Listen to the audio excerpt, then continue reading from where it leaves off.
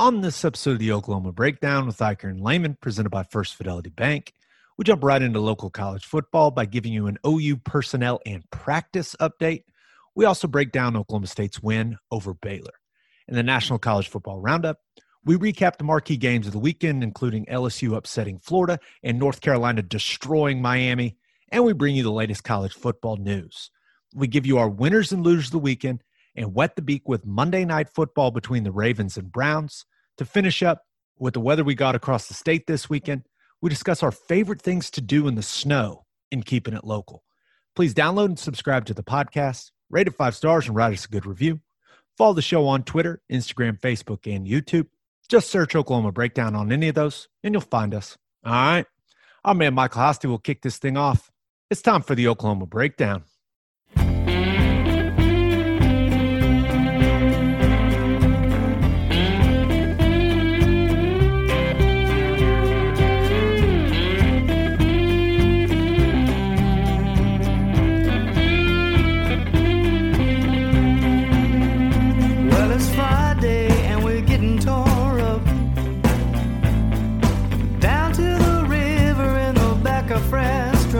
Remember I asked you, you said it was alright.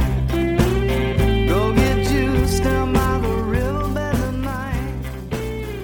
So it's late now. It's a beautiful Monday, December 14th, and you're listening to the Oklahoma Breakdown with Iker and Lehman, presented by First Fidelity Bank. First Fidelity Bank is a full-service financial institution based in Oklahoma with tailored solutions for all your personal and business needs.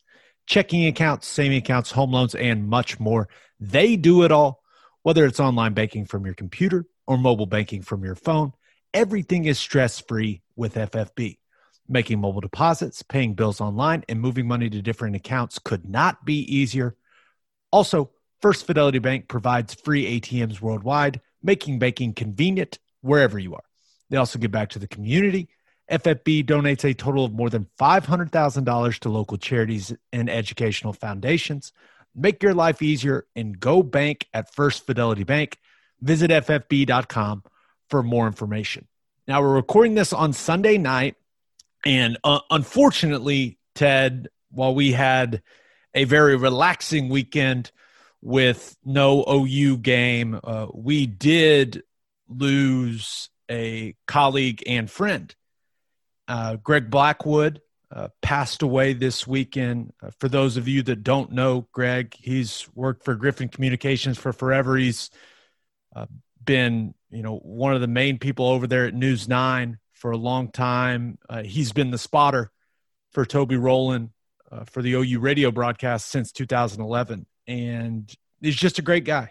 He's a great guy. And unfortunately lost him to cancer, complications from cancer this weekend. And Ted, you've known Greg a lot longer than I have, but it was always about other people with that guy. I'm very thankful because I hadn't gotten to spend a lot of time with Greg really other than actually during the broadcast, right? And this year with how travel was a little different, I actually got to ride with Blackwood to Ames for the Iowa State game, and there and back spent like 17 hours in a car with him. And we talked about a lot of things. It was the first time I really got to just sit and, have long extended conversations with him. And we talked about his treatment and his battle with cancer and all these things, kind of, his career and all these things. But he would always turn the conversation back to me every time. He wanted to know about, my playing career, about my family. He asked all kinds of questions about my wife, my dogs. That was just kind of the guy he was. He was just so pleasant to be around. And Ted, I know that this is rough for you, man. Yeah, it's been a rough year. And this is obviously a guy that I've known since I met him on the broadcast too. That's how I first met Greg. He's Toby's spotter. Toby and Greg go way back, News 9 days, obviously. But, Greg is – you hear this a lot that he's one of the best guys I know whenever we talk about somebody. But he literally is probably the nicest man ever. He was unbelievably caring. He would do anything for you. He would sit and talk. He would, whatever you would ever ask for the guy. Just an unbelievably caring guy. And I told him all the time, I was like, you're too nice. There's something going on here, Greg. You're too nice. People are not this nice. There's something wrong. Just to give him a hard time. But, there's a couple of people that you will cross paths with throughout your life where you can honestly say that I am better from knowing them. And Greg Blackwood is definitely one of those guys. Yeah. So for all you out there that, could send prayers, positive vibes, whatever you believe in, send them the Blackwood family's way. It's a loss, obviously, for the OU community, for us personally. But like you said, Teddy, the world is the worst place without that man in it. I truly believe that. My last text message to him was last week, and it was, "You've got to hurry back. Toby was shitty without you." During the broadcast. So just to make him laugh a little bit, because I know it hurt him that he wasn't there. I think that was the first game that he had missed, and I know he wanted to be there. But, it's definitely going to be a different booth without him for sure. Yeah. Cancer sucks. This sucks. But everyone do us all a favor. Treat people really well. Be nice to people. That's what Greg Blackwood did, and the world would be a better place if more people were like Greg. He will be missed dearly, no doubt. Okay, so we're going to try to put something entertaining together, even though we start off on a very somber note. So, Ted, let's get to local college football. That's brought to you by Will and Wiley Hard Seltzer. Guys, stop acting like you're too manly and just accept it. Hard seltzers are amazing. There's only one hard seltzer that we drink on this podcast, and that is Will and Wiley Hard Seltzer from Coop Ale Works. It's perfect for any occasion. We drink it by the pool, at the lake, and at the tailgate. It's made in Oklahoma, and it is absolutely delicious. Will and Wiley is customized for the Oklahoma lifestyle. Go find it right now in a store near you, and go follow them on social media at Will and Wiley. If you're drinking some because of us, tag us in your social media posts to let them know. Okay, let's start with some OU updates. And, Ted, I was told that the Oklahoma Sooners had their best week of practice of the entire year this year, and they practiced this weekend. And except for Stogner, right, it sounds like they are completely healthy for the first time in months. So the staff feels really good about where the team is at right now, about how they're, the way that they're preparing for this Big 12 championship game. So on Saturday, they did a little mini simulated game, went through their full pregame warm-up, and then had a quick practice, did some situation stuff. And I think that's really smart by Lincoln, especially with how many guys, especially on that defensive side of the ball, right, that were missing in that Baylor game. It's good to get those guys back into a rhythm, Teddy, kind of get them back in the groove, right? Yeah, I mean, a simulated game, now you're never going to actually be able to simulate what takes place out there, but to go through the motions, kind of keep the body clock right, whenever you expect to have a game and then you don't. You want to stay on that schedule to where you know what it's like, the wake-up schedule, I would guess that they did it for an 11 a.m. kick like we're going to have this coming Saturday. I don't know that, but that would be a guess. And, yeah, just go through the paces, continue to practice. Man, it's awesome to have a fully healthy team this late in the season. I mean, that's rare. It's really rare. And not only do we've talked about this before, but not only are we totally healthy, but we've added a bunch of players since we started the season. That's rare as well. So seems like this team is headed in the right direction. Obviously, there's nothing they could have done. I personally still would have liked to have seen them play and try and get right and put a real good game on film before you head into the Big 12 championship. But sounds like they're practicing well. I will say, though, in my experience, a good week of practice means nothing. Yeah. Yeah. We had an amazing – that's something you hear you always hear coaches like the losing coach in a post-game press conference. Well, we had a great week of practice. I just don't know what happened. It was crazy. Right. I mean, I've been in weeks where it was like it was just horrible. Every day was horrible. Coaches were in horrible moods. Players were in bad moods. It just was the worst week of practice, and you go out and you play amazing. I've had other weeks where it's like, God, man, I love our game plan. I love what we're doing. I've got a real good feeling about what they're doing offensively, and you go out there and you play horribly. So I don't know what the right mix is, but I guess it's definitely better to practice good than it is bad. But I wouldn't say that just because they've had a great week of practice, that means they're going to own this football game. They're going to destroy the Cyclones because they practiced. Well, like you said, it's better than practicing really poorly, I suppose. It'd be alarming if the guys on the staff were like, boy, these kids look shitty this week. Like that's certainly not what you want. I'll just tell you, I had a conversation with a coach before the Baylor game, a defensive coach who said that day was a disaster, and they played their best game of the year against Baylor defensively. So you just never know. Isn't that funny how that works? One other thing for OU, I thought this was interesting.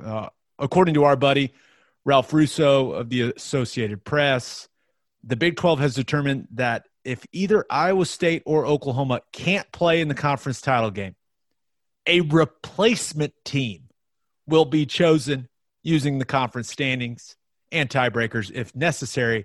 Our man Ralph went through those tiebreakers, and as a result, the replacement team would be the Texas Longhorns. So if there is some catastrophic scenario in Norman or in Ames, Texas will play in the Big 12 championship game. Now, other than this being the dumbest idea I have ever heard, let's just hope it doesn't happen. I could not believe when I was reading, I was like, that can't be right. And then our man Ralph Russo, he checked and double checked and talked to people at the conference office. And yeah, if OU or Iowa State can't play in the Big 12 championship game, Texas shows up and plays in it, which at that point, what are we doing? Like, what are we even doing? I don't know. I mean, if anything, if I'm trying to think how the saying goes, if something can happen, it will happen, right? It's Was like that Murphy's Law? Yes, that's it, Murphy's Law. And you just know that this year, let me ask you this. Let's say Kansas State was the replacement team. Would they put Kansas State in, or would they move the game back? I would assume. I think they should move it back no matter who. You can't have if your whole thing as a conference is everyone plays everybody and the top two teams play for the championship. Like, you can't have the third place team play in the conference championship game. It makes no damn sense. You just can't do it. You just don't play the game. If it was any other team other than Texas, I would be like, give me something crazy. I'm down for crazy. This year, let's just make it as crazy as possible. But since it's Texas, no way. It's dumb. I mean, you should be able to get the thing in, bump it back. But I don't know. I haven't heard anything recently on Iowa State. I hope both of these teams are in a real good spot right now. Let's just hope that it doesn't happen. It is dumb. They could move it back. But, I mean, I don't know. I don't know. That would be so horrible. Can you imagine that Texas find their way in because another team was sick and somehow win the game, win a conference championship? And they're capable of doing it. Like, they're capable of doing it. They got talent, absolutely. Right? Absolutely. But that would be the worst thing imaginable. Can you imagine? They keep Tom Herman, and now all of a sudden, boom! Oh, hey, Big 12 champs. That would be the biggest joke of all time. It would be better if they fired him and then won it after he was gone. You know, you're right. We'll get to that whole thing, but my thing with that is because it's a long shot, right? That OU or Iowa State, like a really long shot, that OU or Iowa State are in the college football playoff picture, right? I mean, I know it's not impossible, but it is a long shot. So if one of those teams can't play for some reason, why don't you just push the game a little bit? Why have a team that finished in third place, and they didn't even really finish in third place when you look at the rankings? It's Texas because of some weird tiebreaker because they didn't play the same number of games as Oklahoma State. I don't know. It's confusing. But just push the game, right? Who cares about the college football playoff selection show? Neither of these teams are getting in it. Who cares? Right. I don't know. I guess maybe for bowl games, but I have no idea. I'm with you. I would want to push it back. I mean, especially if it was Oklahoma. But, I mean, this is the thing, though. If, let's say you're Oklahoma and you're missing players, you're missing staff, and I don't know where you are on the threshold that you've got to meet, but let's say you've got however many guys from a given position group down. I would rather march out my scout team to try and beat Iowa State, show up with like 15 guys on the sideline and a couple of coaches, than I would to just pull out of the game and have someone go else in there and try and win it.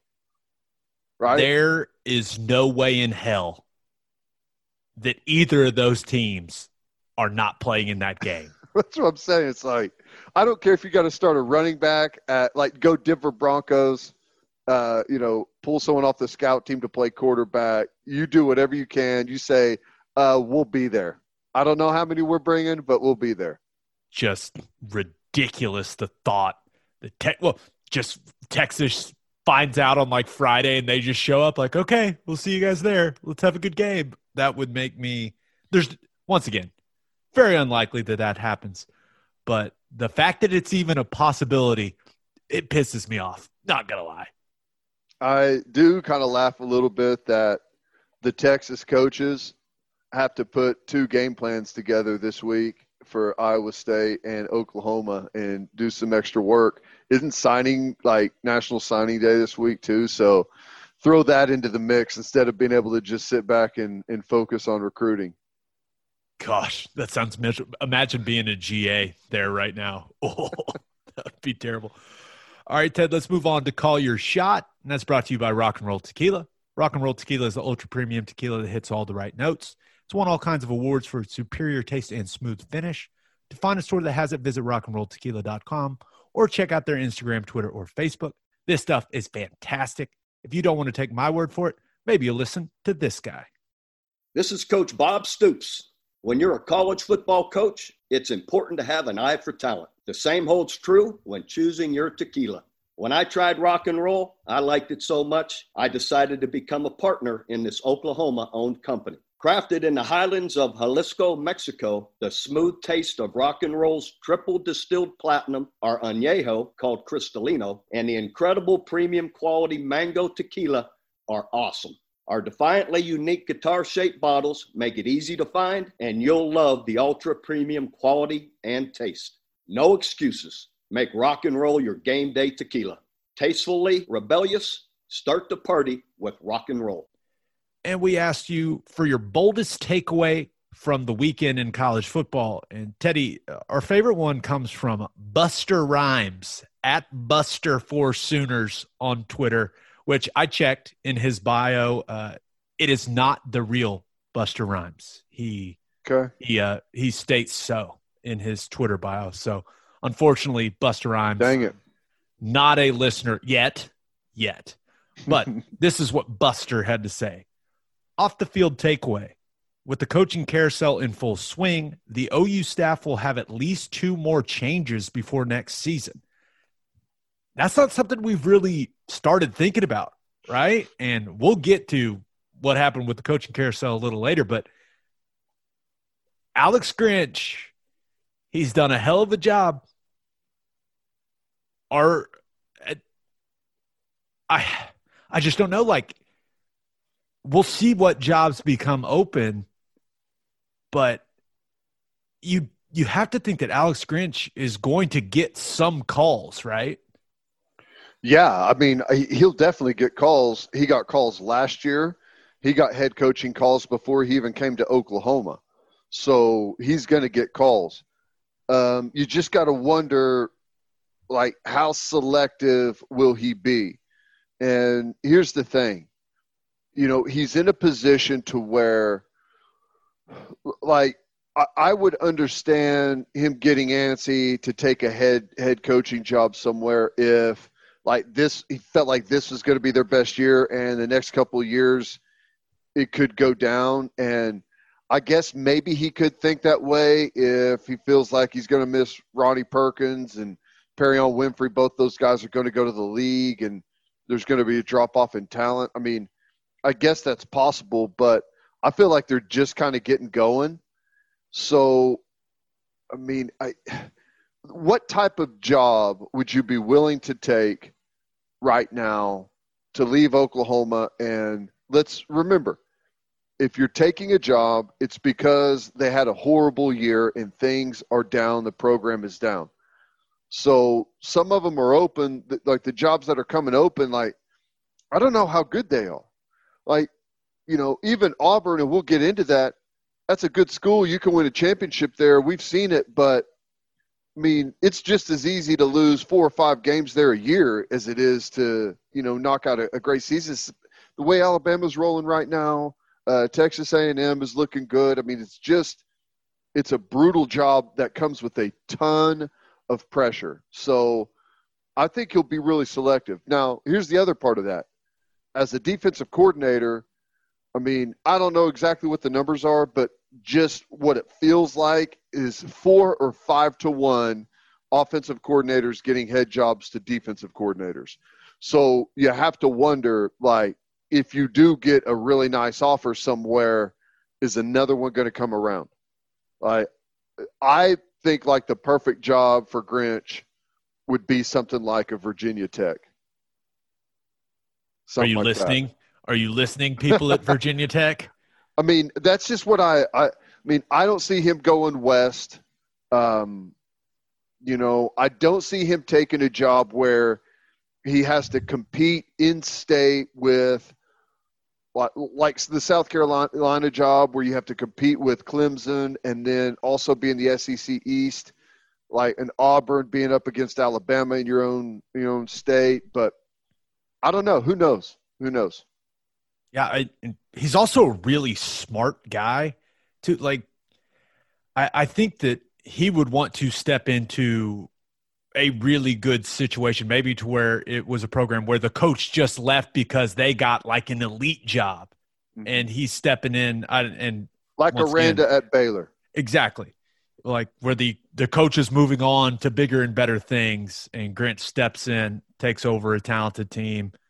But also, I wonder if he wants to be a head coach yet, because, I know a lot of people may have a hard time understanding this, but some coaches that are coordinators, like some guys feel like they're not ready to be the head man yet, or that they still have room to grow as a coordinator and more information to gather and kind of have a clearer picture of the head coach they want to be eventually. It's kind of a weird thing for coordinators, but yeah, we'll see. I'm sure he's going to get calls. There's no doubt. He's too damn good not to. Okay, Ted, one more thing for local college football, and that is, okay, OSU just went to Waco and destroyed Baylor. Sure, of course. 42-3. 42-3, and it wasn't even that close. And before the game, we found out that Chuba Hubbard officially opted out, even though he had been opting out the last couple of games anyways. But we also found out that Baylor was missing a huge number of players and staff members. But even with all that, give Oklahoma State credit. They whooped Baylor in every phase. Dylan Stoner was an absolute monster for Oklahoma State. Baylor could not cover him. They tried a couple different things. None of them worked. He ends up with 3 touchdowns. Dominic Richardson, the pride of Bishop McGuinness, Teddy. Yes. There we go. The pride of Bishop McGuinness was running wild for the Oklahoma State Cowboys. And that Baylor defense that looked so good against Oklahoma a couple weeks ago was unrecognizable. I don't really, other than Jalen Petrie still being that dude, I don't know what that was. And then when you look at Baylor's offense, it's just atrocious. I'm not sure if Oklahoma State's defense even played that well, but that Baylor offense is so limited. Maybe it's a little bit of both of those things. Maybe Oklahoma State played well defensively and Baylor is terrible offensively, but a nice win. I mean, a nice win to go on the road in conference play and beat the absolute hell out of a team. Ted, they beat him so bad that Charlie Brewer was like, you know what? I got to get out of here. I'm grad transferring. I don't blame him, I guess. I mean, it feels like he's been there forever anyways. You know, I don't know how to feel about this. I picked Baylor to win the football game. And I thought for sure they would. I thought they were a better football team based off of what I saw in Oklahoma State and Baylor in back-to-back games. I said, this team is better than this team. They'll win the game. That was horribly wrong. If I remember correct, we have now filmed 2 Sooner Game Day pregame shows for West Virginia that did not get played, and neither of those shows ever went on air. But we do a pick'em segment, and I was the only one that picked Oklahoma State to win the game. We'll never know. I don't remember if that's Genius. true or not. We will never That show will never be run, but I'm telling you right now, I picked you, Oklahoma State. I believed in you.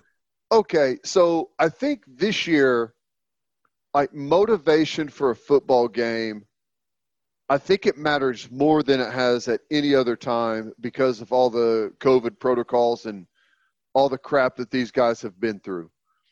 So that helps a little bit. Baylor doesn't have anything to play for. It's different when Oklahoma is your opponent and you've got a chance to go out there and beat Oklahoma, which I think kind of would tell you like why West Virginia looked really good and then went to Iowa State and, you know, just didn't – I don't know. But I don't know if this game makes me feel better or worse. Does it make me feel better that we looked as good as we did against Oklahoma State at times, or does it make me feel worse that Baylor, who just got drummed, gave us a tight football game and did some really, really good things against us? Yeah, I'm going to go with your original theory of it's like these games are almost like bowl games. Right. Right, where one team you're like, well, did they really want to be there? Like Baylor did not look overly inspired on the field, but that being said, you're right. Oklahoma State just went up and down the field. That was part of my pick of picking Baylor is that I thought Oklahoma State was going to be that way. After having a chance this year, a lot of people thought to be in it for the Big 12 championship and not being there, guys opting out, you know, I thought that they would just show up and, you know, but God, I was wrong. Horrible. It was a confusing game. I was watching the whole thing like, really? I mean, Stoner took that first one. It was like 75 yards. I was like, okay. And then it was just a beat down. And Baylor's offense showed no signs of life. I mean, none. And I was like, okay, well, this is just going to be a thorough beatdown. Here we go. And, hey, give Mike Gundy credit. His team was ready to play in what was a really weird spot. You know that maybe not the majority of, but a lot of the players that were playing that game, it was Friday, and they were looking around like, okay, is this thing getting canceled? Yep. No. But they played it, and one team showed up, and the other team did not. Yikes. 42-3. Yikes. Brutal. All right, Ted, let's move on to the National College Football Roundup. That's brought to you by Insurica. Do you own a business? If you do, you need Insurica in your life. Insurica is one of the country's largest insurance brokers with 30 offices throughout Oklahoma, Texas, and the Southwest. Insurica is able to customize programs by accessing the latest information from many insurance carriers. They compare and contrast coverage offerings and pricing in order to design a cost-effective, comprehensive program to meet your business's specific needs. Insurica's clients become best-in-class businesses by working with Insurica's team of advisors to manage risk. Purchasing insurance is only one way to protect your business. Best-in-class businesses win by avoiding a loss in the first place. If your business partners with Insurica, you'll save huge amounts of money and take back control of your total cost of risk. I'm an Insurica client, and you should be too. If your business wants to be best in class, connect with Insurica at insurica.com. That's INSURICA.com. Only one game we can start with. LSU goes to Gainesville and beats Florida 37-34. And Ted, there is a lot to unpack in this football game. Some weird things have been going on at LSU. Thought Coach O may have lost the locker room. Well, I guess not, because it was a really impressive performance by LSU. Florida's defense continues to be a disappointment, but no Kyle Pitts for the Gators in this one. That whole thing was weird. He warmed up. He was ready to go, and then they said, you know what, you're not playing. I don't know what was going on there, but seems like they could have used him down in the red zone where the Gators struggled in this football game. But also pretty sure we just watched Kyle Trask lose the Heisman Trophy in that game. He had the 2 interceptions. The one was a pick six, was a huge play in that football game. So all of these things happen, right? But all anyone is talking about, Ted, is the throwing of the shoe, the cleat heave, the toss. Some are calling this the shoe game, in fact. So if you don't know what I'm talking about, let me set the scene for you. Florida gets a stop to force 4th and 6 for LSU on their own 29-yard line with under 2 minutes to go in the game. So they probably would have had to punt and just hope that they were able to get a stop. But the drive gets extended because Marco Wilson from Florida makes the tackle and ends up with Cole Taylor's shoe. And he chucks that bitch 20 yards in the air. We've seen guys throw cleats before, right? Like this has happened. Like it's more common with the towel, right? You see a guy's towel, you throw it. But he threw this shoe as far as he could, Teddy, and gets an unsportsmanlike conduct penalty. It extends the drive down. Credit to what was I forget the kicker's name. Sorry, man, but he buries the 57-yarder. But was this the dumbest penalty you've ever seen? No.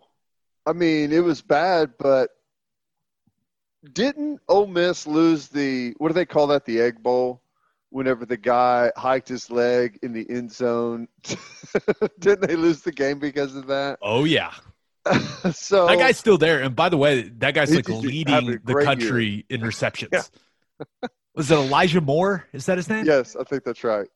So, I mean, it's not the dumbest penalty I've ever seen, but it's one of them.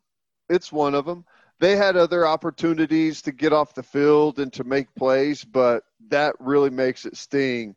But, dude, how about a 57-yarder Cade from a York, college kid, to win a game? That's insane. In the fog, too. Yeah. Cade York. That's a good kicker name. Cade York. Yeah. Distinguished. Kickers, that's a Cade. That works perfectly. But, man, what a disappointing performance by Florida. Especially, LSU was missing a ton of guys. I mean, they didn't have a lot of scholarship players for this game. And I know that Dan Mullen wants to make excuses after the game and say, hey, playing more games is a bad thing, I guess, this year. Like, Dan, you just lost to a bad team that didn't have a bunch of its players. Like, you got beat. Stop whining. I don't know what he's saying. But I will say this, though. This is like LSU is a 3-win football team that has a ton of distractions going on, that is obviously down a bunch of players, and they go in and knock off the number 6 team in their place. That is why I made such a big deal in our last podcast over Ohio State and the fact that they're going to get into the college football playoff playing so few football games. This happens in college football literally every week. Something like this happens. That's why it's a big deal that you're only going to play 6 football games. That's why it makes me so mad, is because you never know. You never know who's going to beat you. You can never look at the schedule and say, win, win, win, win, win. It just doesn't work out that way. Someone's going to jump up and bite you. I mean, very rarely do we see teams have undefeated seasons, and that's the reason why, man. It's college football. I've heard you say it before. It is the most difficult thing to predict. There's Impossible. no way of knowing what's going to happen from one week to the next. I picked Baylor to beat Oklahoma State. They got destroyed, okay? Destroyed. And those are teams we know well, like we've seen them. Yes. So, I mean, what are you going to do? So, I mean, this exact result is what infuriates the hell out of me whenever it comes to Ohio State. Yeah. And by the way, LSU did all of that with Max Johnson, who he's a true freshman, right? The kid looks like he's like 16 years old. That's an impressive win for Coach O. I know that they've had a terrible year. I get it. I get things have been a little dicey down there. It sounds like there's been some interesting things going on between that staff and some of the players and some of the guys that are, thinking about leaving. I get it, but it's a nice win. It's a nice win. All right, Ted, North Carolina, Miami. We were very excited about this football game. We knew it was going to be extremely entertaining. Wrong. Miami, they wore all black, which apparently was them dressing for their own funeral because, oh, my God, North Carolina destroyed them 62-26, and it was not that close. Sam Howell, he threw a touchdown. He ran for a touchdown. He caught a touchdown, but that was pretty much irrelevant because Michael Carter and Javonte Williams ran for a combined 544 yards and 5 touchdowns. Teddy, these guys were so tired because they were running so much. Every time the camera showed them, I was like, yeah, these guys are exhausted. They weren't expecting to be able to run this much in this game, but they absolutely embarrassed Miami's defense. Miami, they were on the big stage. They had a chance to impress in prime time, and they got completely embarrassed. And I don't know if this was Mac Brown taking out some frustration on his old defensive coordinator, Manny Diaz, or what, but this was an absolute beatdown. That is one of the more brutal things that I've seen. I can't even imagine what it must be like in a football game to give up 554 yards to be exact on the ground. That is unbelievable. I mean, I know it's happened before. I know those type of games happen, but as a top 10 team, give up 554 at home. Wearing all black jerseys. Wow. Hey, man, I'll say this. North Carolina can score. I mean, I'm looking at their schedule right now. They put up 56 against Virginia Tech whenever they were a top 20 team. They put up 48 against NC State when they were a top 25 team. They put up 56 on Duke, 59 on Wake, and now 49 against – who's that, Western Carolina or something? And then 62 against a top 10 team.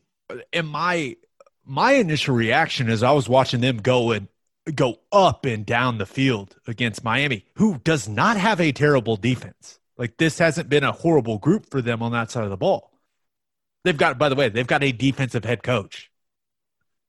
My reaction was, damn, how good is Notre Dame's defense? Yeah. 17. They shut that group out. They shut North Carolina out in the second half. Yep.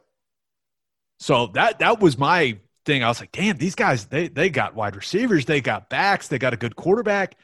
Their offensive line is decent. That Notre Dame defense I think we already knew that they were a legit group, but this was just another reminder that, hey, the Fighting Irish, they got a squad on the defensive side of the ball. Yeah, no, hey, I agree. Give Mack Brown some credit, man. That's North Carolina, and they're not going to win the ACC, but look out for them in coming years because he's put together a really good recruiting class. It looks like maybe it slipped a little bit from the heights of where it was and what they thought they might get, but still putting together a great recruiting class for them. And that's just the beginning. I imagine that's going to keep happening there. And North Carolina could turn themselves into a little competitor there in the ACC. I got a feeling that Mack Brown's going to get some kids out of South Florida. It's just a feeling. Yeah. Yep. God, what a horrible showing by Miami. Whew. Man, you can't wear all black and get beat like that. That's against the rules, Miami. You have to retire those jerseys. I'm sorry. That's just how it is. Okay, one last game, Ted. USC and UCLA. Oh my God, was it beautiful? USC wore the cardinal red. UCLA wore the beautiful powder blue. The Rose Bowl grass was green as could be. It was absolutely gorgeous. It is the most aesthetically pleasing game in all of college football, and it was actually a good game. I mean, there are all kinds of big explosive plays in the passing game. For UCLA, Dorian Thompson-Robinson and the Bruins, they had things rolling, right? They were up 28-10 there in the third quarter, but then just made mistake after mistake after mistake, and Keaton Slovis and the Trojans apparently have a flair for the dramatic. Another comeback win for them. And that game-winning drive where Slovis ends up finding Amon-Ra St. Brown for the game winner, it all started because Gary Bryant had that big kickoff return. That really got things going for the Trojans there. But USC, they're 5-0. Now, it's not an impressive 5-0. It's not, but Ted, it's still 5-0. It's almost as impressive as Ohio State's 5-0 is. I mean, the only thing separating the two is, imagine this: Ohio State beat Indiana. That's the big separator. Okay. I always knew that we'd use Indiana to separate undefeated teams. It's like, what? Wait, what? Indiana? They're kind of good. Oh yeah, that's weird. Yeah, but the strange thing is, Ohio State is, I think, 3 in the USA Today poll, and USC 13, I believe. So, interesting. Is Indiana that good? That's the difference. That's what we're going to say. No, I think it's name. I think it's one of those predetermined teams to make the college football playoff. But, yeah, give USC credit. Hey, would they outscore UCLA 20-3 in the fourth quarter to come back and win this thing by 5 points? Yeah. Fun game. Really was. And beautiful. So beautiful. And beautiful. Gosh, that game looks good. Okay, Ted, let's move on to the college football news. And we got to start with Texas. Texas Athletic Director Chris Del Conte issued a statement that, well, after some clarification, because it wasn't the most clear statement we've ever seen, but came out and said that Tom Herman will be back as Texas's head coach next year. And when Urban Meyer was no longer a realistic option, this is what I expected Texas to do, because paying $25 to $30 million to buy out Tom Herman and his staff didn't make much sense with there not being some home run hire available out there. I don't think that guy is out there, in my opinion. But were you surprised by this at all, Ted? I feel like the messaging could have been a little better. No, I mean, I wasn't surprised. I mean, I've kind of said the same thing. It's like, I think Urban Meyer is he's the only hire I can think of that I think would work there. He's the only one. Anything other than that, I think they're just either treading water, maybe even going backwards. But the other thing is, like, I don't know I don't know how you move forward with Tom Herman as far as program wise. I know that you don't want to pony up that much money to get rid of him and bring in someone that wasn't your number one choice. I understand that, but he's going back into a tough situation to try and, move forward with the way things went this year. I don't necessarily know what his team feels about him. It's never really looked like there's some big love affair, and those guys just can't wait to go out there and play for their coach. I always remember him headbutting a guy with his helmet on before their bowl game, and the whole team just kind of stood there and looked at him. I mean, it's weird. I don't think it's going to work. I mean, I expect them to be just another mediocre Big 12 team next year, but I understand them. Like, the last time they made a decision was when they got rid of Mac Brown, because they honestly thought they were going to get Nick Saban, and they went all the way down the list and ended up with Charlie Strong. Now, I think Charlie Strong's a good football coach, but there is no way that whenever Texas fired Mac Brown, they thought they were going to be coached by Charlie Strong the next season. So I don't think they wanted something like that to happen again. And I don't know who the next name is right now other than Urban Meyer, and it sounds like he doesn't want it. Yeah. Just save the money. They're saving money. There you go. Good job, Chris Del Conte. They got a lot of projects they got to finish there in Austin. There a lot of construction. Hey, Yeah. Ted, what's do you know what the new city bird in Austin is? Official city bird? I do not. The crane. Get it? Construction crane. Get it? Feel free to use that. Oh, Feel that's free funny. to use that. Okay, No, I so this was really interesting to me. It's something that, we had talked about, we had kind of anticipated having, but it's still kind of weird seeing it actually happen, and that was Boston College. They come out, they announce they will not participate in a bowl game. And Jeff Hafley, their head coach, said the season has taken a hell of a mental and physical toll on his players. And remember, no one has handled the coronavirus better than Boston College. They've had like one guy test positive since June. It's unbelievable how well they handled it. But that being said, these kids haven't seen their families since June. And Hafley said that they wanted their players to be able to go home for the holidays. And he didn't want them to have to go through 3 more weeks of the protocols and be away from their family and friends, especially since there's really no guarantee that the bowl game would actually get played, right? Because you could have a bunch of guys test positive right before the bowl game and all of a sudden game's off. So they decided that they weren't going to do it. And I think that this is just another example of we may not quite understand everything these players and coaches are going through on a day-to-day basis. And I know college football players are catered to. They get whatever they want. I understand that. But, Ted, I think these guys have been living life under an extreme amount of stress the last couple of months. And I kind of admire Hafley for just saying, you know what? The kids have been through enough. Let's give them a break.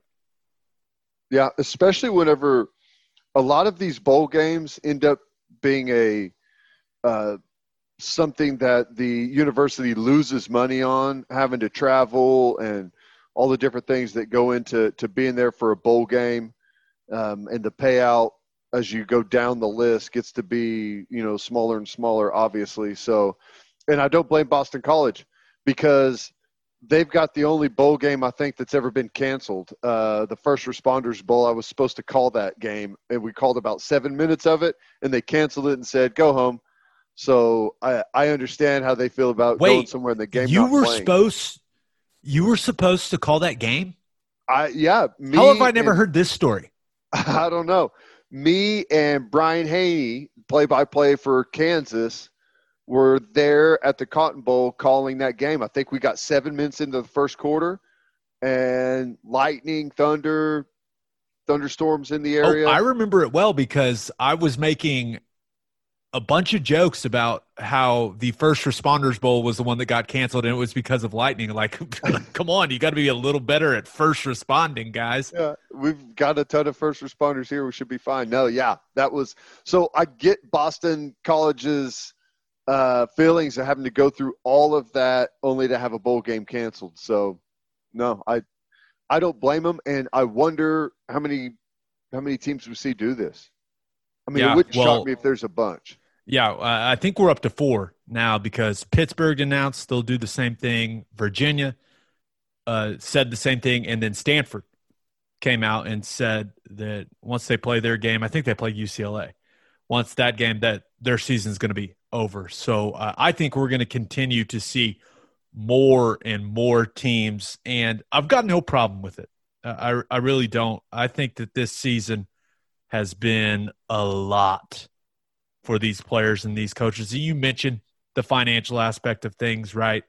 And if it really doesn't add up financially, and you don't have to put the kids through all of that for a couple weeks, I think it's a no-brainer. So we'll see how many more teams do it. But yeah, I only feel for the kids though, because do they not get bowl gifts now? I guess bowl not, gifts are the best. Yeah, if you go to good bowls. True. That's a good point. I don't know what the first responders bowl gift was, but I'm sure it's not the greatest thing ever.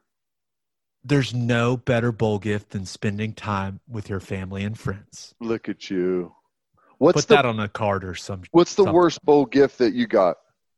Hair dryer from the Sun Bowl.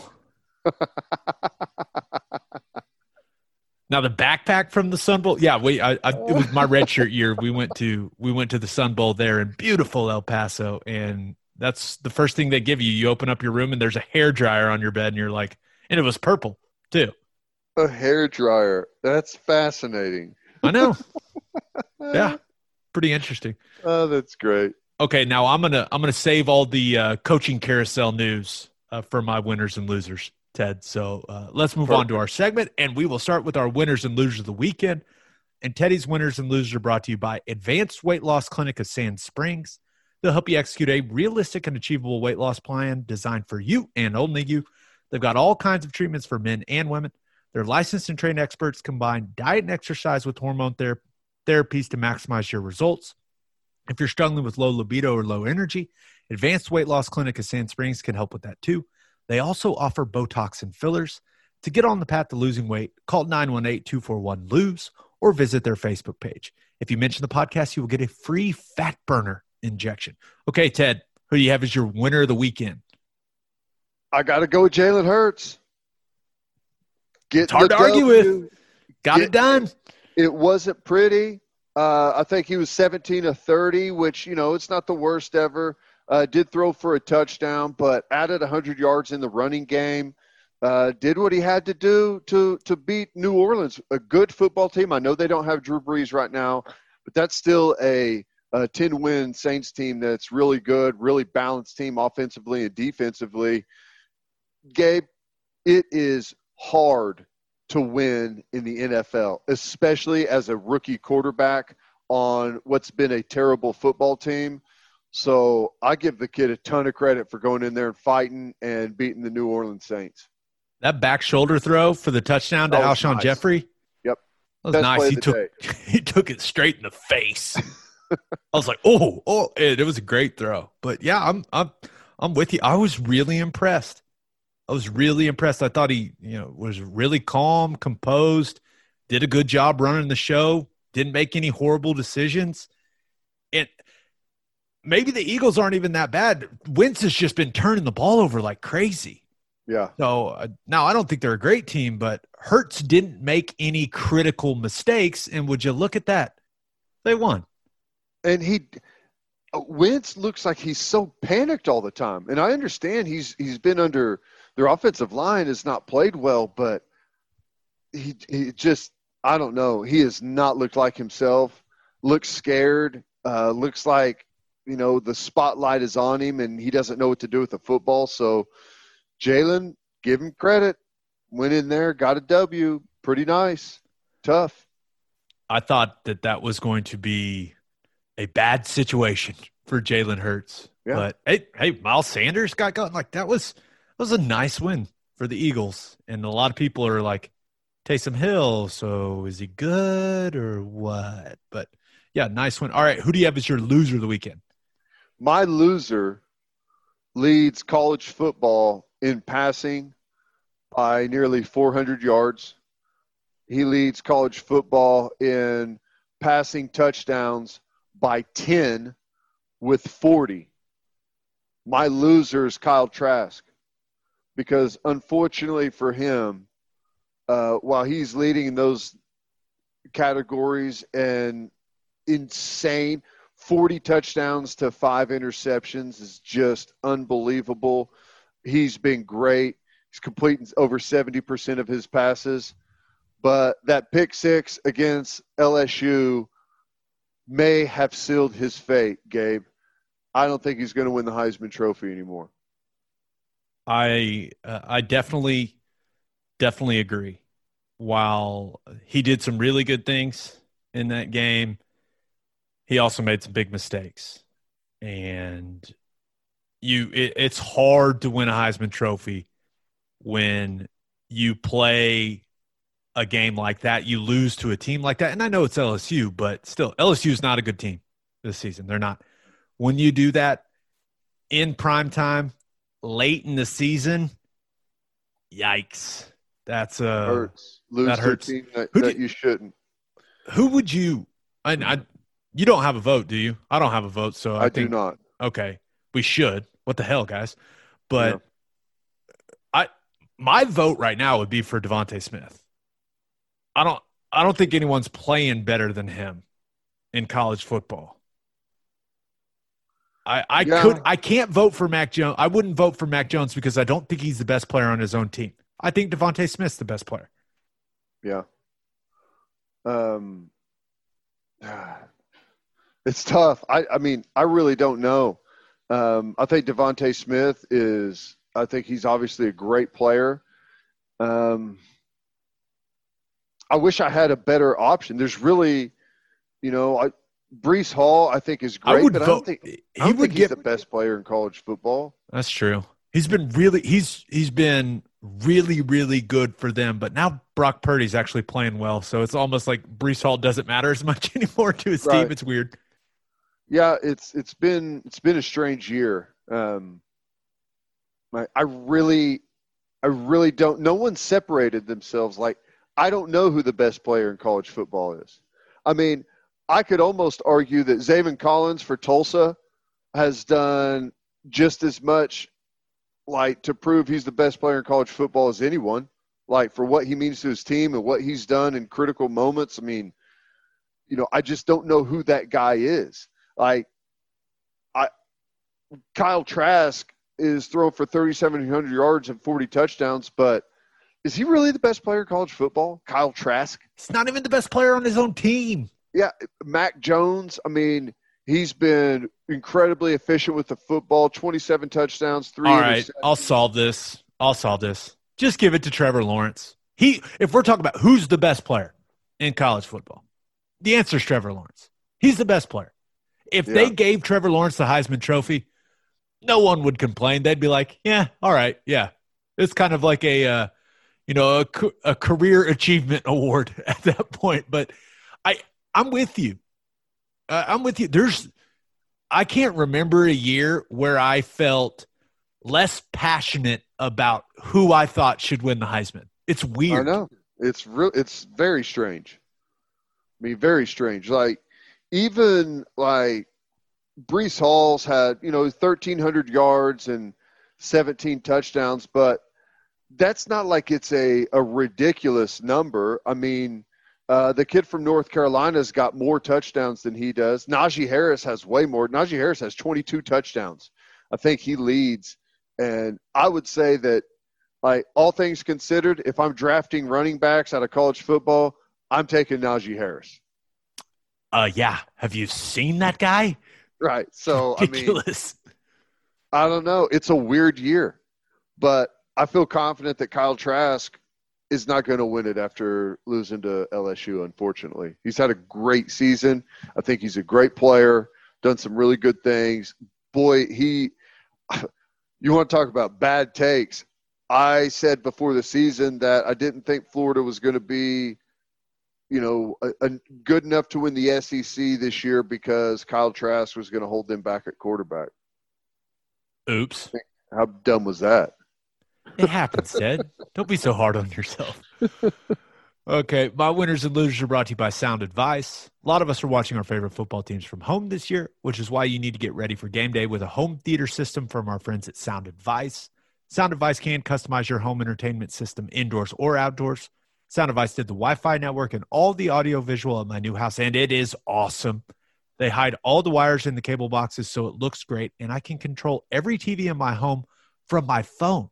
And my internet has been flawless. For the best home theater systems in the Oklahoma City area, call Sound Advice at 405-549-3880 or visit soundadviceokc.com. Okay, Ted, I thought about going with Thunder fans for my winner of the weekend, but because Theo Maledon, how do we say this kid's last name? He's French. He's 6'5". He's fantastic. He had 20 points against the Spurs. I was all kinds of excited. Yeah, I logged on to OKCThunder.com and watched that game, Ted.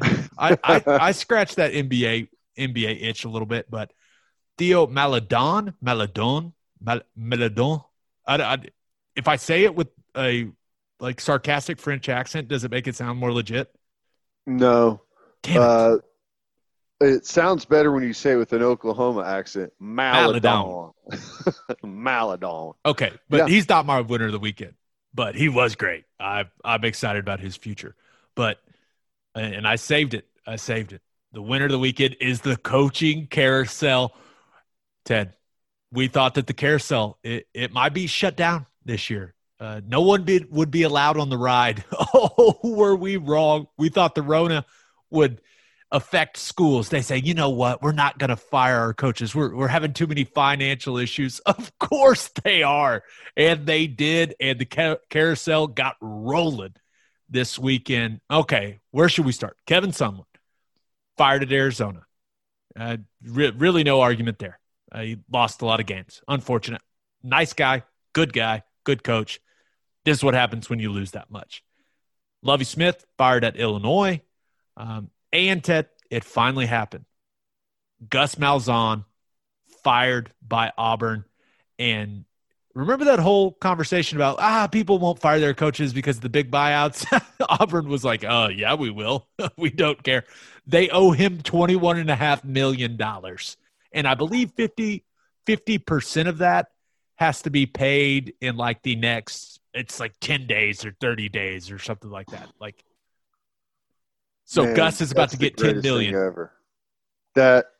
It's the best thing ever for him, but the dumbest thing ever for college football. I think the way they do these contracts is the most ridiculous thing I've ever seen in my life.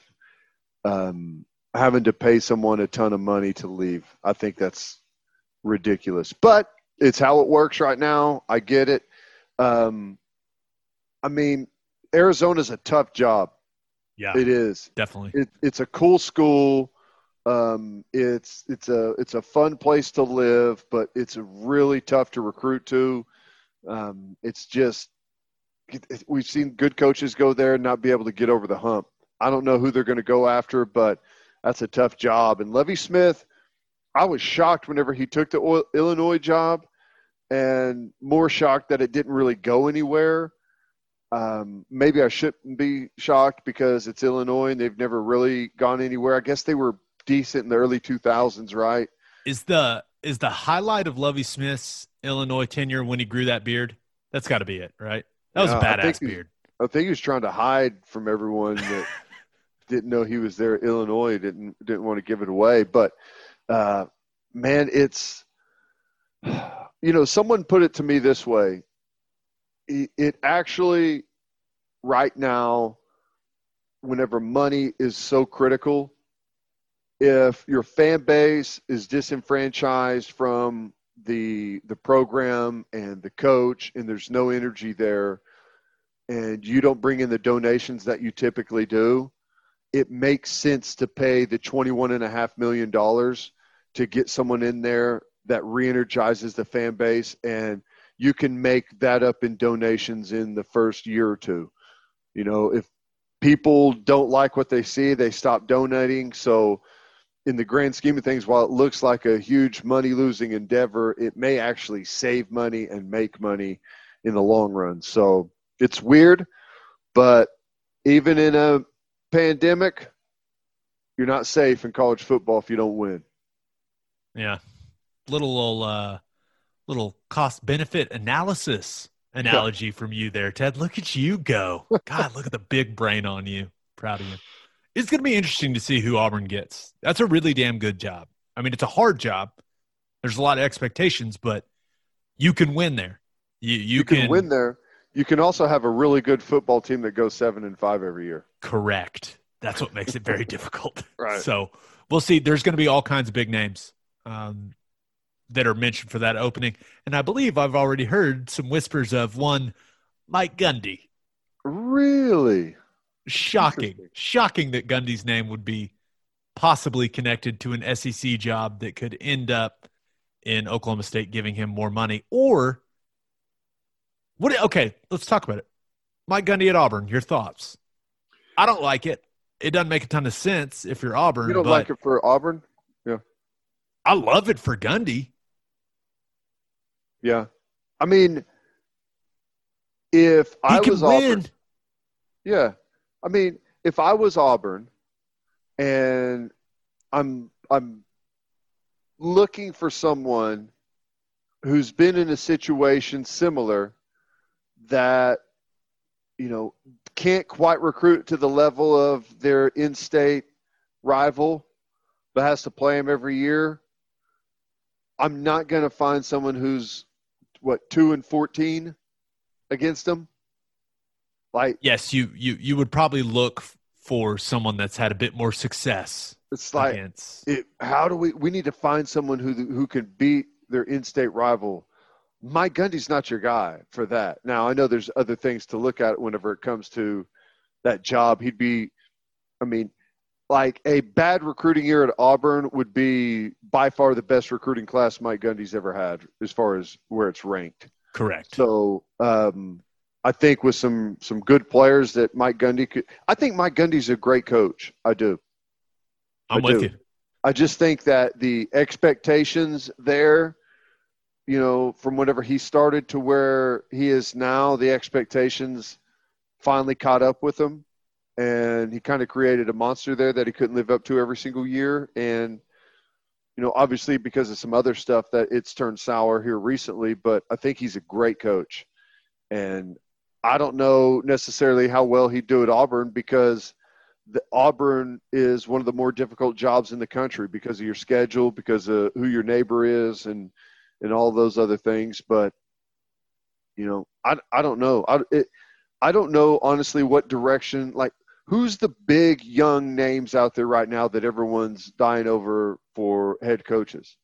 Like, there's not a bunch of them. Billy Napier, the Louisiana coach. Napier, maybe Fickle.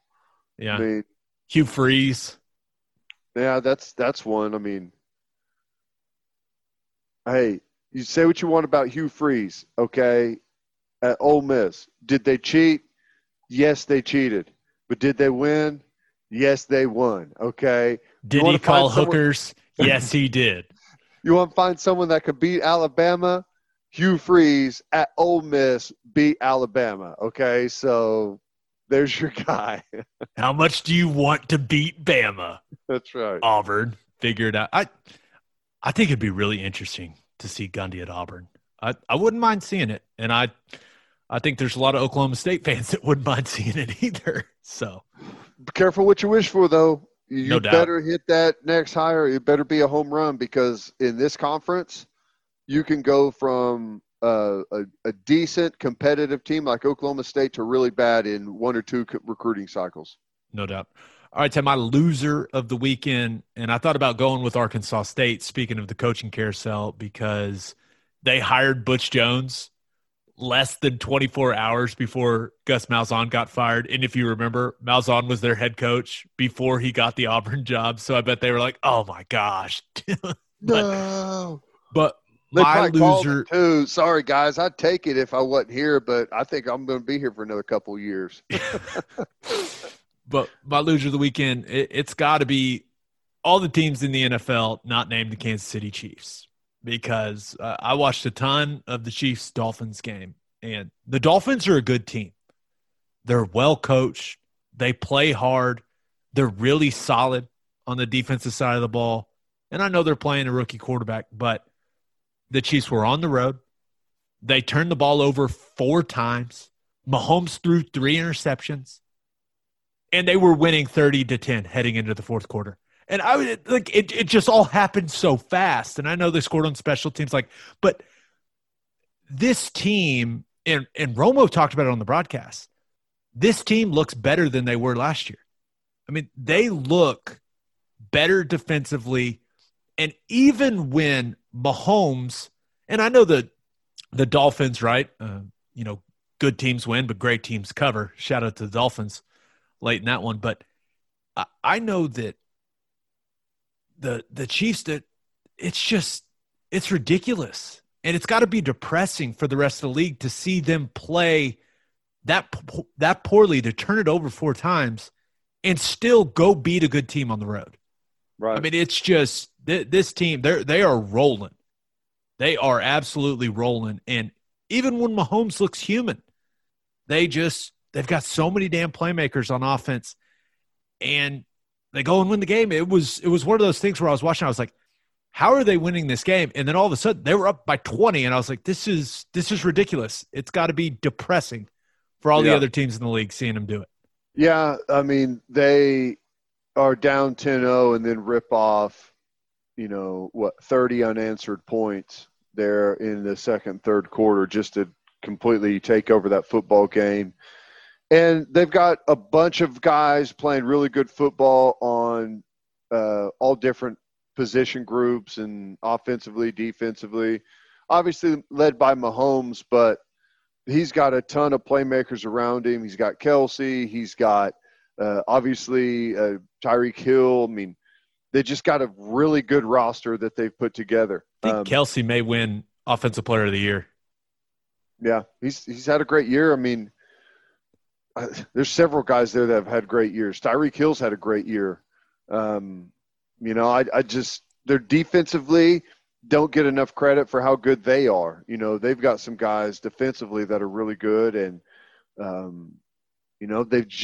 I give them a ton of credit on the personnel side of it, because it's hard to put together a roster in this league. It's hard to put together an offensive roster in this league without a ton of ego getting involved at skill positions. And what they have works right now, and they've drafted well. I mean, they've just done a really good job. Coached well, drafted well, made good decisions as far as contracts are concerned, and it's paid off for them. It's probably going to turn into a couple of Super Bowls. Yeah, they're 12-1 and rolling. Man. Look good. Man. All right, Ted, let's wet the beak. And Wet the Beak's brought to you by Tim Hughes Custom Homes. Are you looking to build your dream home? If so, Tim Hughes is the man you're looking for. Tim Hughes Custom Homes is a one-stop shop for all your home building needs. He can find you a lot. He can find you an architect. He'll find you financing. And, of course, he can build your dream home exactly the way you want it. Sounds too good to be true, right? Well, Tim found my wife and me a lot. He found us an architect and built our new house. Tim and his team have been so easy to work with. He is still helping us when we have questions about things around the house. He's also built several office buildings. So if your business is looking to build a custom office, Tim Hughes is your man. You can see Tim's custom builds throughout Gaillardia, Nichols Hills, Oak Tree, Stone Mill, and Rose Creek. It is a great time to build the house of your dreams.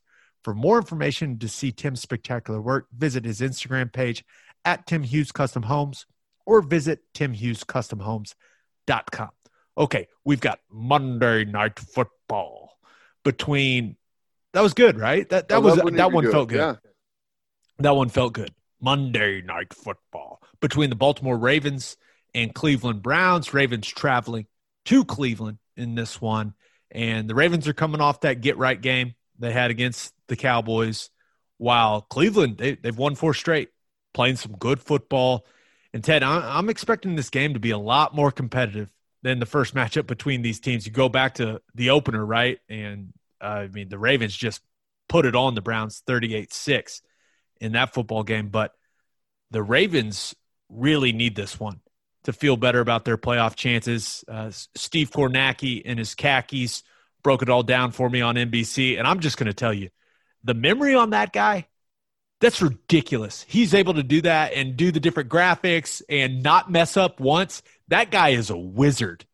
I don't care, people. You need to respect Kornacki. You don't have to like him, but you better respect him. It's unbelievable what he does. But, okay, sorry, I got a little off track there. But Ravens probably going to be more of a desperate team in this game. But I'm interested to see if Cleveland can get that ground game going with Chubb and Hunt against a good Baltimore defense. And it feels like Baker Mayfield is playing the best ball of his pro career right now. He's got that confidence, right? But I think the Ravens are going to heat him up a little bit. I think they're going to bring some more pressure, but they can only do that, right, if they I don't know if there's shutting down that run game, but they got to slow it down a little bit to be able to heat Baker up. And he's going to have to get the ball out of his hands, and those Browns receivers, they're going to need to win, right, in some of those man-to-man situations. But I'm sure the Browns defense is determined to shut down Lamar Jackson after what the Ravens did to them in the first meeting. But this is a line that I believe people in the industry call it a stinky line. It smells, Ted, because Baltimore is a 3-point favorite on the road in Cleveland. It smells little weird. To a 9-3 football team. Who's the better quarterback? Oh, man. I would say Lamar, but that's a tricky question for me because, he won the MVP last year, and there was only a couple weeks ago where people were wondering if Baker Mayfield was going to ever play in the NFL again because he was playing so bad. So I know that this is very much a week-to-week league, but I think his running ability, it just sets him apart so much. And the thing for me is, what could Lamar Jackson do if he had Stefanski as his coach, right? If he was running that zone system with all the boots and all these things that I think he could do. I think Baker's playing better than him right now, but it would be tough for me to say, yeah, I'd take Baker over Lamar Jackson when Lamar Jackson was the MVP of the entire league last season. And he's young. Yeah. But I love the Browns system. I played for Greg Roman. I played in that system. It's different, right? And he's tailor-made it to Lamar. But I do think Lamar could play in a system like Kyle Shanahan, what Shanahan does with the 49ers, what we're seeing the Browns do. Like, I think he could operate in something like that if he was given the chance. And if he had a running game, like where the running game wasn't him, right? Where the running game was Nick Chubb. I don't know. My instincts to say Lamar. The reason I ask is because I think, and this isn't anything groundbreaking, but I think the quarterback that plays the best wins the game. And Baker's coming off of one of his best performances in his career with that big win over Tennessee. They've won the 4 straight. And I know the Ravens and Lamar's been out, and they've had a real tough schedule. I mean, their last 5 was brutal until they played Dallas, and they handled Dallas pretty easily there.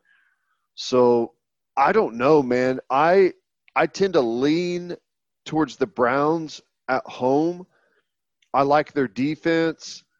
I think Baker's played well, but I like the way they run the football, and that keeps it out of Baker's hands quite a bit. Now, they went opposite against Tennessee and aired it out, and that was able to pay off for him. But I just don't trust Lamar Jackson right now. I feel like the Browns are good enough defensively to turn him into a pocket passer for the most part. And whenever you do that, Lamar Jackson really struggles. So I'll take the Browns if I can get 3, but I don't feel great about it. Yeah, I would take the Browns too, right? I mean, if you're giving me 3 points for a team that has won 4 in a row when the team they're playing is what, 1-3 in their last 4? Mm-hmm. Yeah, I'll take the 3 points and live with it. But it's gonna be, I think it's gonna be a really damn good game, which I love. It's one of my favorite things when we get a good Monday night football game. Well, here's the other thing too is, I mean, you would agree that Baker is way better whenever he's confident. 100%. And he's playing well. And that right now with a big stage, the way he's been playing, the way that team's playing, like this is a game that is like tailor fit for the Baker Mayfield from college football, right? Right. With the only thing different is like he was always great whenever they went on the road, but you know, big environment, ton of people are going to be watching, you know, the game of the week. If he has really cemented himself in this league and he's feeling the way he did whenever he was playing his best in college, this is like not necessarily a breakout game, but this is a game that's tailor fit for him. This line, the more I look at it, it makes me feel like Vegas knows something we don't. Like, are there going to be some guys out for the Browns or something? Because it makes no sense, right? And every once in a while, one of these lines creeps up, but it's normally in college football where you just go, huh? It doesn't happen that often in the NFL where you're like, wait, 3-point underdog at home, really? Something's up. The alarm bells are going off in my head when I see that line. Stay away. I mean, there's something to that. Yeah, kitty, kitty, kitty, kitty. You see that the Browns 9-3 at home getting 3 points? Of course I'll take that. What? You kidding me? That's easy money. Yeah. They're probably looking at that first matchup whenever the Ravens, both teams at full strength, absolutely spanked the Browns. So correct. That was a long time ago, but that game did in fact happen. So, you know, we have something to go off here. Yeah, so we'll both take the points. I don't like it. I don't like it one bit, but I guess we're on the Browns there, Ted. All right, Ted, let's finish up with Keeping It Local, where we highlight what's going on in the great state of Oklahoma. And that's brought to you by Bishop McGuinness Catholic High School. As schools reopened in the fall, parents wanted to provide the best possible educational experience and spiritual development for their children, so they sent them to Bishop McGuinness Catholic High School. A 1-to-1 iPad setting makes McGuinness students fully prepared to continue high-level learning from home. A 12-to-1 student-to-teacher ratio guarantees no student is overlooked. In addition to athletic programs and clubs, Bishop McGuinness's college prep curriculum offers 22 AP courses. Financial aid is available. For more information, visit bmchs.org. And unfortunately, the Fighting Irish fell to the Carl Albert Titans in the state championship game. You were worried about it. But it was an admirable performance. Okay, good.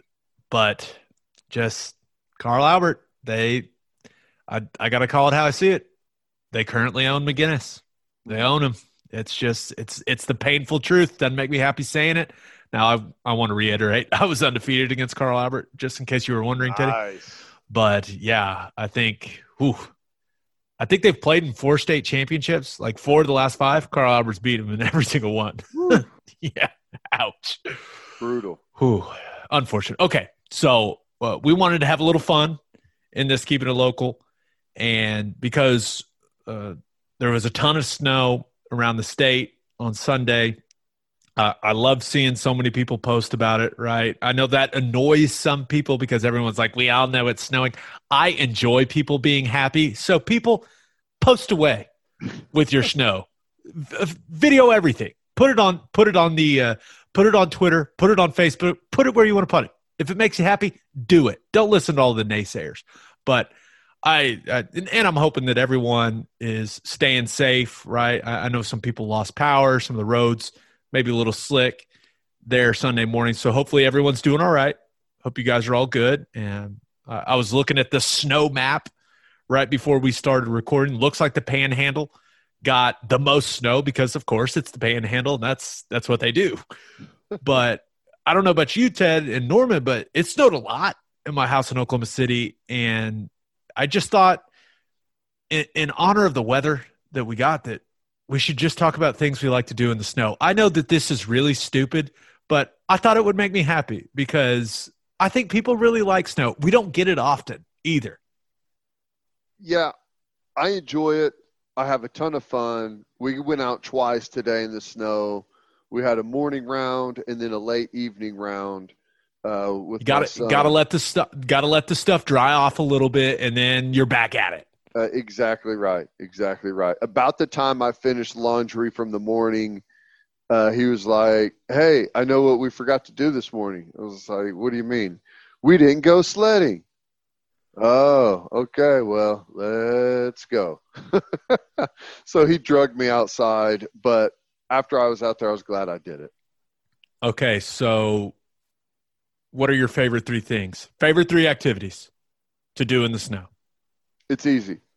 First favorite activity, don't do this anymore, but whenever I was a kid and it snowed, it was verified that everyone knew we were about to play snow football.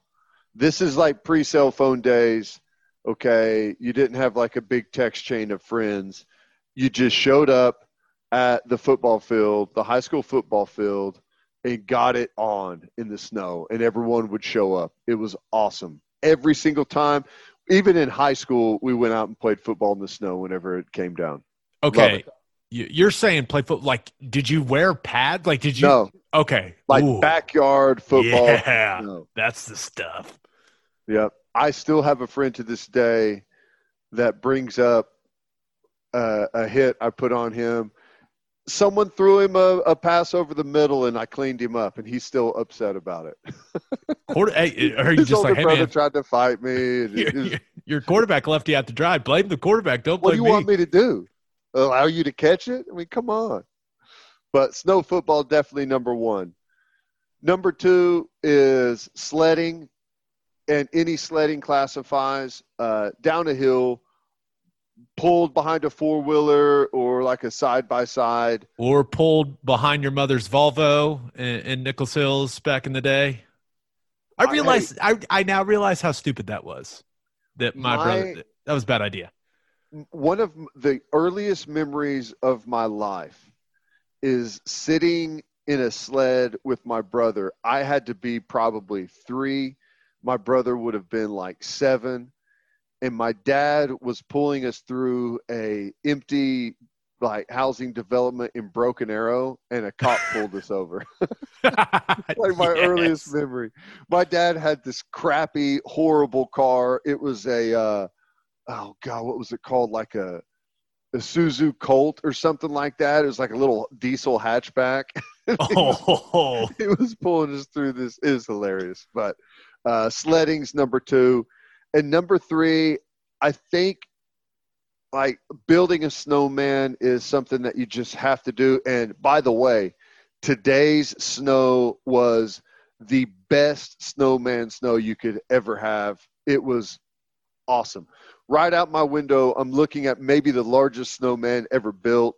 I almost threw my back out picking up the middle section to put on the the snowman. So that's number 3 for me. I completely agree. Okay, so my 3, I think my sledding days are over. So I'm going to go my favorite 3 snow activities right now. Number 3, building a snowman. It was the first thing I did, and you're right. The fresh powder we got here in the state of Oklahoma, that was some packable snow. I mean, it was so easy to build snowman. It was like, it took me 5 minutes. And it was yeah. It just rolls up like it rolls. It took every bit of snow as you're rolling the ball through the yard. It was amazing. It was fantastic. It was so easy. So my wife and I did that. We had a really good time doing it. I didn't think I was going to have a great time. She was like, let's go play in the snow. And I was like, no, that's stupid. We're old. We don't have kids. Like, why would we do that? She's football. Exactly. That's what I was doing. I was watching. She was like, let's play in the snow. I was like, okay. And then all of a sudden I'm like out there like a kid and I'm building a snowman, having like the time of my life. And I'm like, oh yeah, that's right. My wife's a lot smarter than me. That's why I listen to her. So number 3 is building a snowman. Number 2, and this is very niche for the men, I assume, peeing in the snow. I'm not going to lie. Teddy, it is one of my favorite things. And now as I'm thinking about this and saying it out loud, I would like to say to my security camera company that it was cold outside, okay? Because I'm realizing there is a camera right where I peed this morning and wrote my name in the snow. But it's a rite of passage. It is a rite of passage. It is one of my favorite things to do when it snows. I feel like you just got to pee in it. I don't know why it is that way. I don't know why I'm so drawn to it, but I just like it. It's fun. It's a fun activity. I'll say that. Great. So. And, I will say this, that one of the neighborhood kids was eating the snow, and I'm always like, how do you know someone hasn't peed in that? It's your first thought. Yeah. Yeah, it's natural. It's what men do. We pee outside. It's just what we do. And there's no like that, like the steam is coming. Ah, what an experience. But number one thing I enjoy, number one favorite thing is watching dogs play in the snow. I put it out there on Twitter. I put a video of McKenna, one of my little Labradoodles. She's hopping around like a bunny rabbit in the snow. It's hilarious. It's cute. It's funny. And I told everyone on Twitter, and you can go look at it on my Twitter. I said, hey, this is the content I crave. Give me all the videos you have of your dogs playing in the snow, because I think it is the funniest thing in the world. It makes me happy watching the dogs love the snow. Now, there was also a couple in there where it didn't look like the dogs were having the best time, but one guy sent me one. His dog is like rolling a snowball for a snowman. Like the ball is huge. It is big, and the dog is like rolling it along. I'm like, that's amazing. This is what I crave in life. This is amazing. So my number one favorite thing when it comes to snow, watching dogs play in the snow. If you've got a video of your dog playing in the snow and you're like, oh, I don't want to post it. No, damn it. Post it, because it is the best content on planet Earth. Do it. Don't be scared. Do it.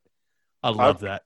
I've got a neighbor that he's got a couple of dogs, and one of them is a Doberman, and it's gigantic. It's the size of a deer, and it runs, I believe, as fast as a deer. It is the most impressive animal I think I've ever seen in my life. But I stood at the window and watched him run in the snow for like 45 minutes straight. He was out there all day running, plowing through the snow. He tore up one of the neighbors' snowmen that they build. He destroyed that. He was an animal. Loved it all day long. But I don't understand. Like, he has super thin hair. It was cold. It was incredibly cold outside, and he was fine all day long, cruising, running, rolling around in the snow. It was amazing to watch. That's because he can't feel the cold through all of the joy he's experiencing, Ted. I think my son has that same situation, because I'm out there, I'm like, dude, let's go inside. And he's soaking wet because he's been rolling around in it. He's like, come on, 10 more minutes. Come on, Dad. And I'm like, okay, I don't know how he does it. It's the joy. You're right. It's the joy. Snow. It's great. Now, hopefully the roads don't get too bad. Hope everyone listening to this is safe. Okay, Ted. Episode 68 in the books. We'll have a new podcast that'll drop Thursday morning. We will be previewing the Big 12 championship game. Just a reminder, you can hear Teddy from 2 to 6 on Sports Talk 1400. You can hear me from 3 to 5 on SiriusXM Big 12 Radio, channel 375. Hope you all have a great week. Until next time, we appreciate you all for listening, and do what you always do, Oklahoma. Take care of each other.